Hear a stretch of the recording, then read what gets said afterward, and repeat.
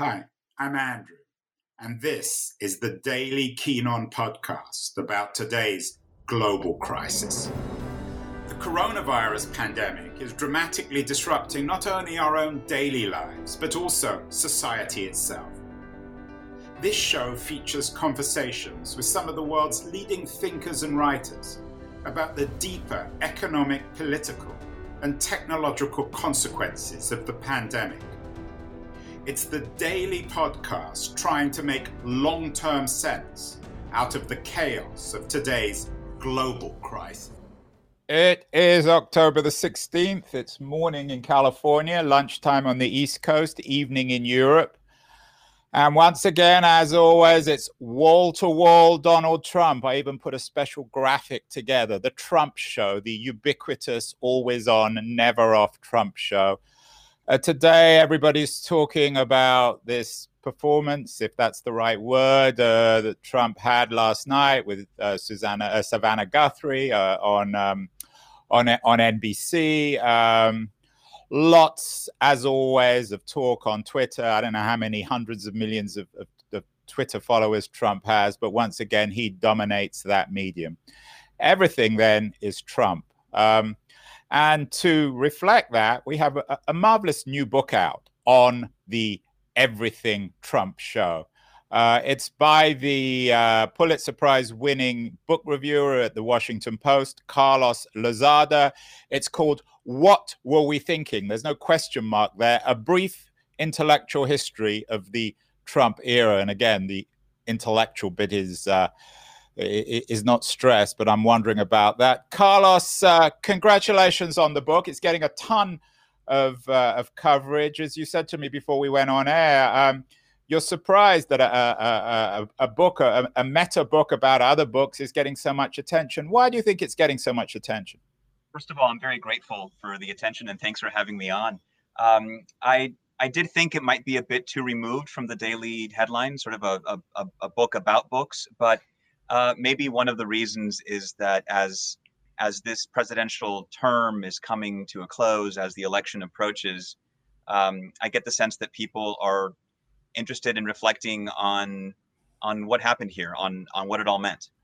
The subtitle of your book is really striking: A Brief Intellectual History of the Trump Era. What were you trying to do with this? Is there a joke there when you use the word brief intellectual? Does that mean there wasn't much of an intellectual history coming out of your books, or is it just a 4-year history of the Trump era? I think it's brief in the sense that it is contained. I don't go back to look for the antecedents of this period. That's been something that a lot of people have done, going back and finding the one book from 1978 that anticipated everything. And I focused instead on the works that came out during this period, trying to see how we grappled with Trump and Trumpism in real time. So it's brief in that sense. Some people have suggested that there was some sort of joke or satire in putting Trump and intellectual in the same subtitle. I didn't think of it that way because it's not really a book. It's a Trump book, but not a book about Trump. It's more about how writers and analysts and academics and insiders and journalists have tried to make sense of it. As I said before we went on air, Carlos, I share, quote unquote, your pain in the sense that our show has also covered a lot of the books that you cover in your book. We've had Timothy Schneider, Ali Russell Hochschild, Peter Wehner, Victor Davis Hanson on the right, Kurt Anderson, so many others of the books that you cover. You choose 150. How many books about Trump did you actually read in the last 4 years? Or how many books that could have been included? How many did you have to eliminate from the 150? Yeah, there were many more that could have been covered in the book. I read maybe a half dozen books about impeachment, or maybe more than that, actually. And I could have had an impeachment chapter in the book. But in the end, I wanted to focus on categories of writing that I felt demonstrated a lot of variety within them, and where I could get an interesting sort of debate going in my own head among these books. And so but I think I could have written a second volume. There's books on the fate of liberalism. There's books that are starting to come out on Trump's foreign policy. Right, the foreign policy piece was, I thought, I was expecting that, and it wasn't in it. Yeah, and I would have wanted to do that. There were many books that came out early in the Trump years, sort of anticipating what some of the potential turmoil in Trump's foreign policy could be, but there have been fewer that have been able to come out and assess it. Some have started coming out now that were too late for me to put in the book. If I were to do an additional chapter or something for a paperback, or God forbid a second volume, then probably the foreign policy aspect would have to be in there. I would love to do a chapter on Trump and religion, Trump and the evangelicals, and we've had a number of that relationship. Observers, we've had evangelicals and observers of Trump's weird religiosity on the show. So very briefly, Carlos, how did you break the book down? Because it's done very cleanly. You have 10 chapters each, or I think it's 10 each, dealing with a particular sphere of the Trump show or the Trump phenomenon. Yes, and part of this was chronological in the sense that, for instance, I begin with a chapter that I call Heartlandia, that focuses on so many of these books that emerged about the white working class and the sort of industrial Midwest and its support for Donald Trump. And those were books that started coming out very early in this administration. This is the Arlie Hochschild phenomenon. Yes. And you give her a bit of a rough time. I love Arlie. She's one of my neighbors in Berkeley. I thought you were a bit cruel to her, weren't you? That book got a lot of love. So I think that any author, it was a finalist for the National Book Award. It got a lot of attention. I was not a huge fan of that book. I felt that there was a sort of underlying condescension to the approach to it. I am not her neighbor, so I can only go by what I read on the page. Yeah, to defend Arlie, I think she knows that, and I think she feels it, and it's sort of a triple amount of Berkeley liberal guilt in that she went there with that at the back of her mind, and she knew that it was inescapable. And that said, in that genre of books, there's this almost needless bifurcation in the way the authors grapple with this demographic. That people are trying to decide, was it their economic struggles, or was it cultural prejudice that drew people to Donald Trump? And some of the books that I found most useful were the ones that showed how those things can often be tied together, can be inextricable, and that rather than pushing them to one candidate or another, it leads many to the conclusion that there's no place for them in the political system at all. So that was the first chapter. And one thing that was interesting as well, there wasn't a section in the book on foreign observers on America, and I guess that first section on the white working class was kind of foreigners going to another land. Of course, the greatest classic of all about America, at least in written form, was Tocqueville's Democracy in America. Perhaps it requires a foreigner, Carlos, to really make sense of America. I think people that come from, there's a great tradition, right? Starting with Tocqueville of doing that. And I think there is a sense in which bringing that kind of different eye to any society can kind of let you see things a little bit more clearly, but with the drawback of you become sort of captive to whatever you happen to see and to your own preconceptions about what's going on. Yeah, I thought that if there was one argument that you have in the book, that was it, that Trump is this figure who confirms whatever you believed in the first place. He's the Rorschach test or whatever it's called, where you come to an argument and he fits into whatever you believe in the first place. That's perhaps why there are so many books, so many theories, so many TV shows and podcasts about him. There were several books, including some books that I thought were quite good and persuasive, that have that underlying vibe to them that, like, see, this just shows you what I've been thinking all along. And you see that in books as diverse as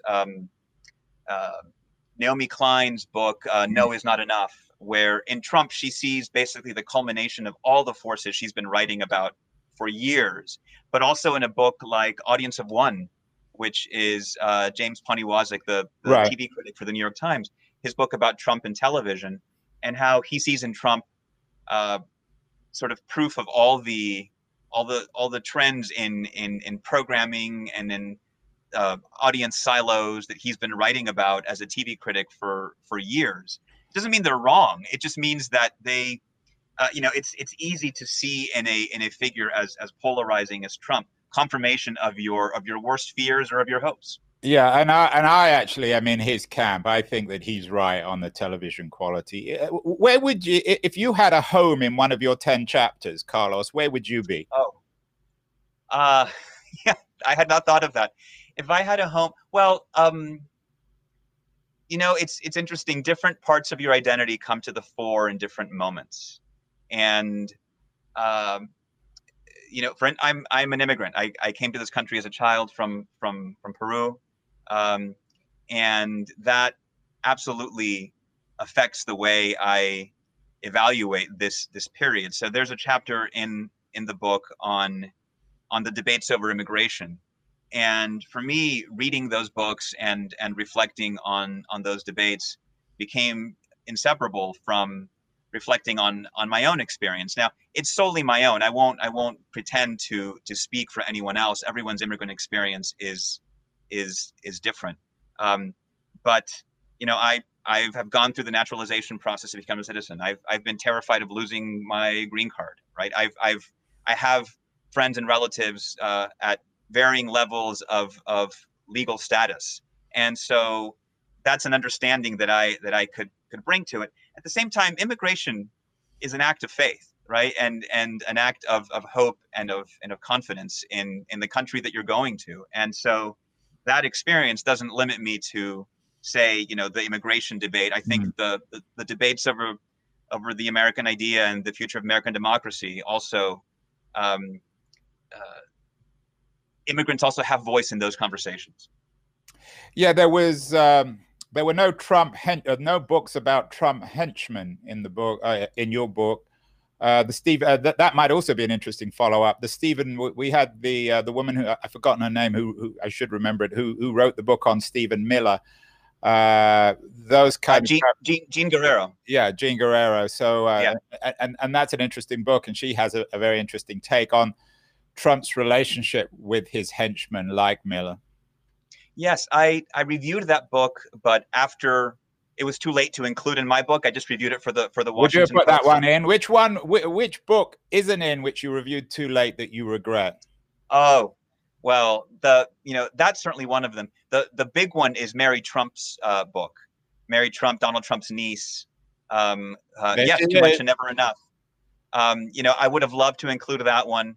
Was that the Democracy in America? I know I saw another interview, Carlos, where you suggested if there's one book that somehow captured the insanity of Trump's America and of Trump himself, it's his niece's book, Mary Trump, Too Much and Never Enough. Yes. What I really enjoyed about that book is that it was such a unique vantage point on Trump, not just a family insider, but also someone with a doctorate in clinical psychology. I mean, that's a unique combination to evaluate this particular president. And also, she has a clear axe to grind, but that's all on the table, right? She makes that very clear. Her family, her side of the family, got cut out of the Fred Trump family fortune for a while, and both Fred Trump, her grandfather, and Donald Trump, her uncle, treated her father horribly, and so that's all very clear, and yet she still has just a very compelling story to tell. So I would have loved to include that book. There's been a rush of recent books on the Mueller report and on Mueller's investigation. For instance, Jeffrey Toobin's book, Peter Strzok's book, the former FBI agent, Andrew Weissman, who served in the Weissman's supposed to be coming onto this show. He promised me a couple of times, but we will eventually. Oh, good. You should have him. I mean, those are books that I absolutely would have included. But at Coming the back time, to the Mary Trump book, Carlos, do you think the reason why it's such a jarring book, so accurate in so many ways, is because it combines, as you say, the intimacy of familial relationships and the distance of her academic credibility, and you have to bring those two things together. And there have been books that have attempted to do one or the other of those things. There's been plenty of armchair psychoanalyzing of Donald Trump over the years, including by very well-respected psychiatrists and psychologists and academics who evaluate him, but it's always at a distance. Yeah. And so Mary Trump's book to me was utterly unique in exploring that. The only one that in any way approximates it is a book that I actually didn't like at all, but was useful in that regard, which was Michael Cohen, his lawyer and fixer, right. His book Disloyal, because it just shows you Trump very up close, from someone who worked with him for years and spoke to him every day. One of my favorite moments in that book is when Michael Cohen has just started officially working for Donald Trump, and they're walking through the atrium on the ground level, I suppose, of Trump Tower for the first time together, and people just mob Donald. Right? They come all over him. They ask for his autograph and they want pictures. And suddenly Trump turns to Cohen and just winks and whispers, "This is what Trump is all about." And to me, that seemed like such a perfect moment right. that captured the sort of theater around Donald Trump that's endured into his presidency.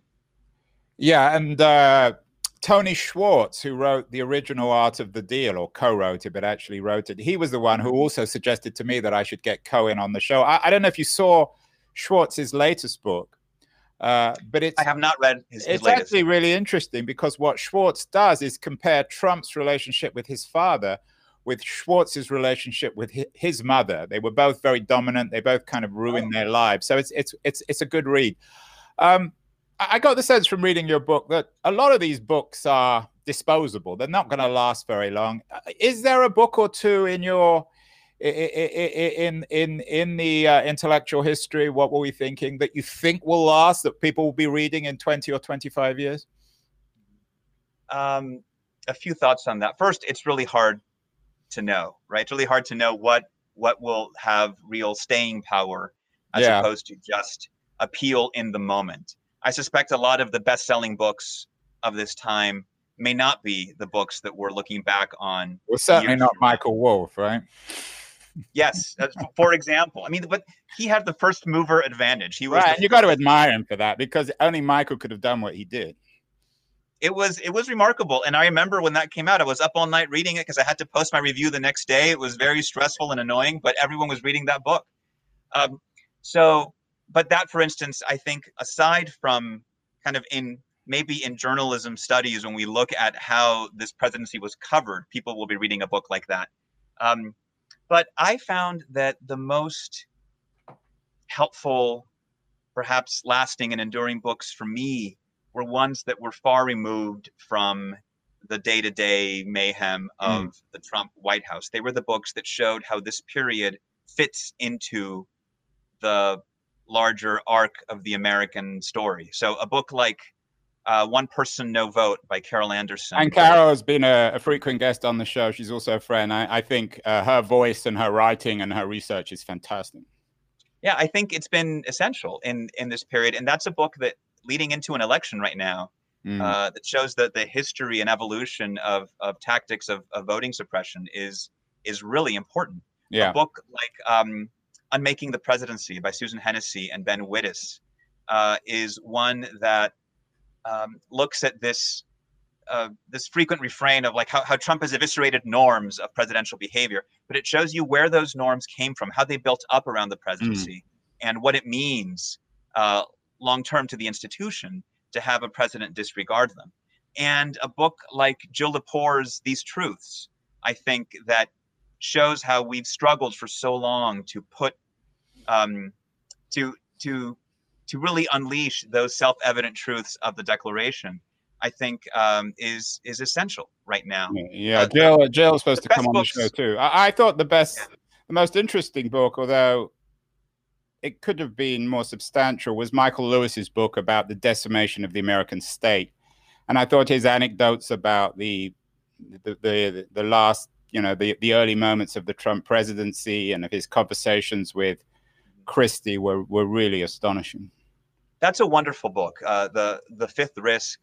It's not as sexy as Liar's Poker or The Big Short or Moneyball, Lewis's famous works. But in a moment when we're mired in this weird conversation about the deep state and the Obama holdovers and the bureaucrats who are undercutting Trump, that book almost feels countercultural. It's a love letter to the expertise and dedication of the federal workforce. I would like to see Lewis try a novel, although I'm not sure what his novels would be like. There are, of course, no fiction in your book. Is there a DeLillo of the Trump age? Perhaps DeLillo himself? Will the novelists eventually get to Trump? I've had one or two novelists on the show. Vanessa Viseca, for example, who's written an interesting book. It's kind of about Trumps of America. But when will the novelists like DeLillo, I don't know whether we call him a novelist, get to Trump, Carlos?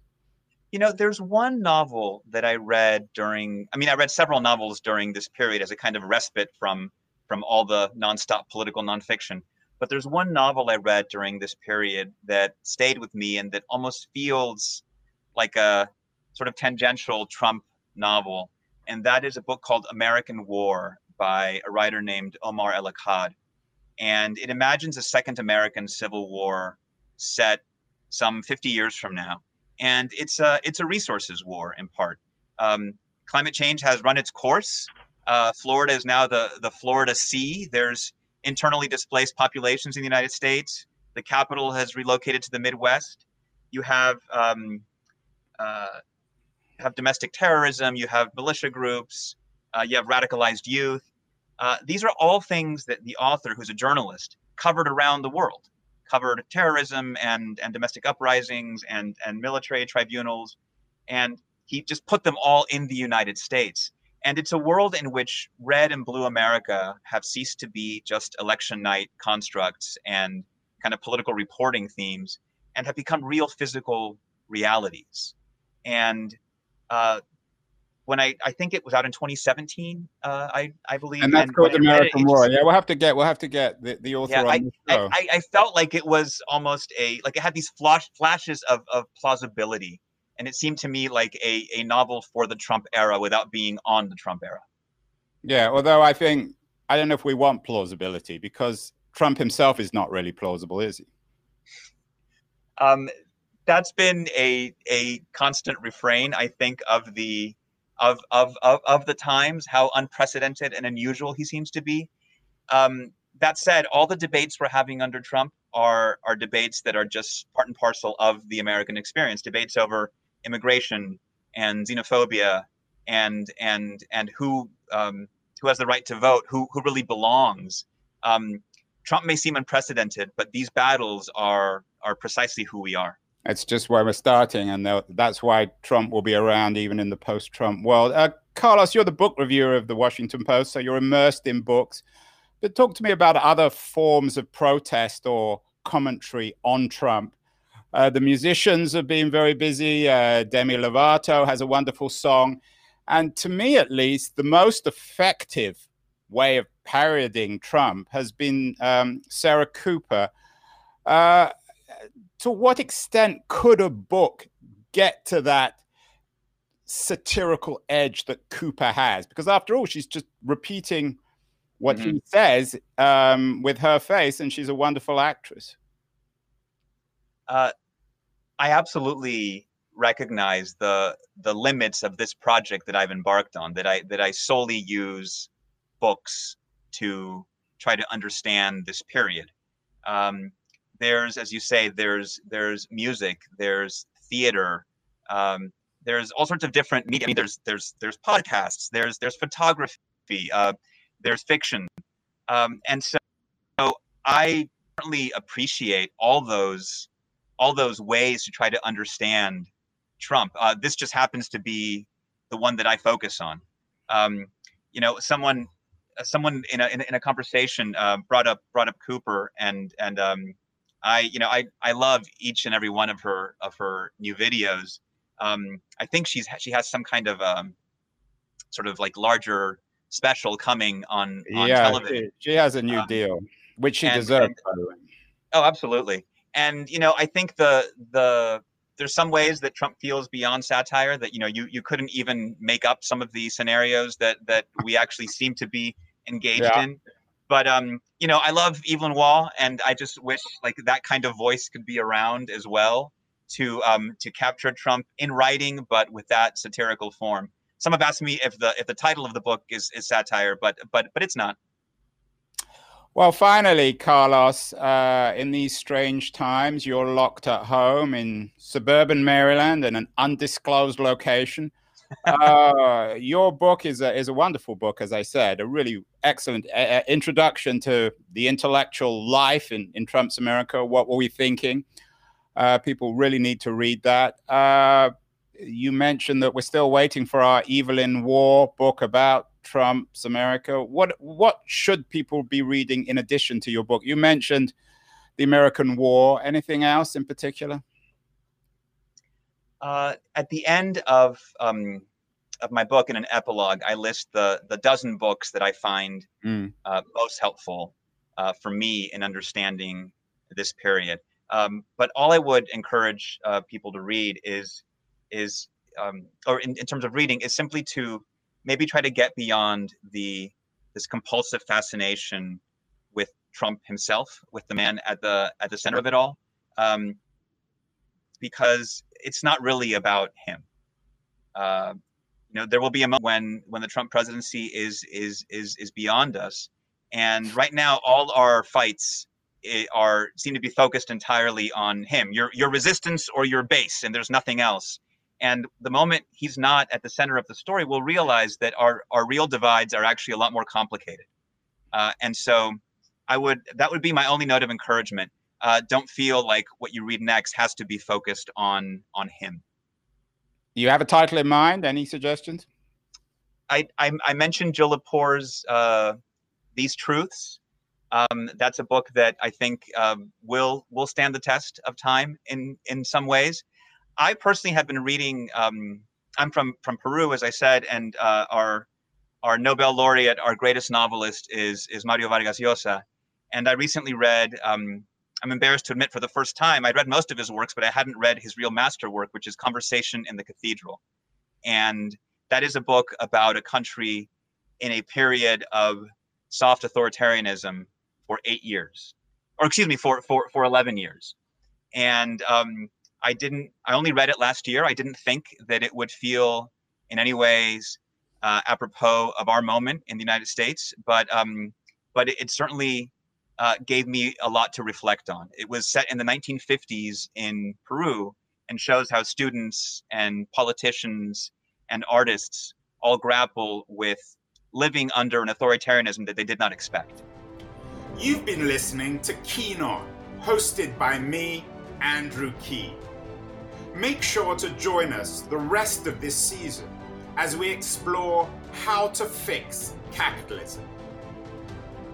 Make sure to visit us at lithub.com, where you can subscribe to the show in iTunes, Stitcher, Spotify, or wherever you listen to your podcasts. While you're at it, if you enjoyed what you heard, we'd appreciate a rating on iTunes.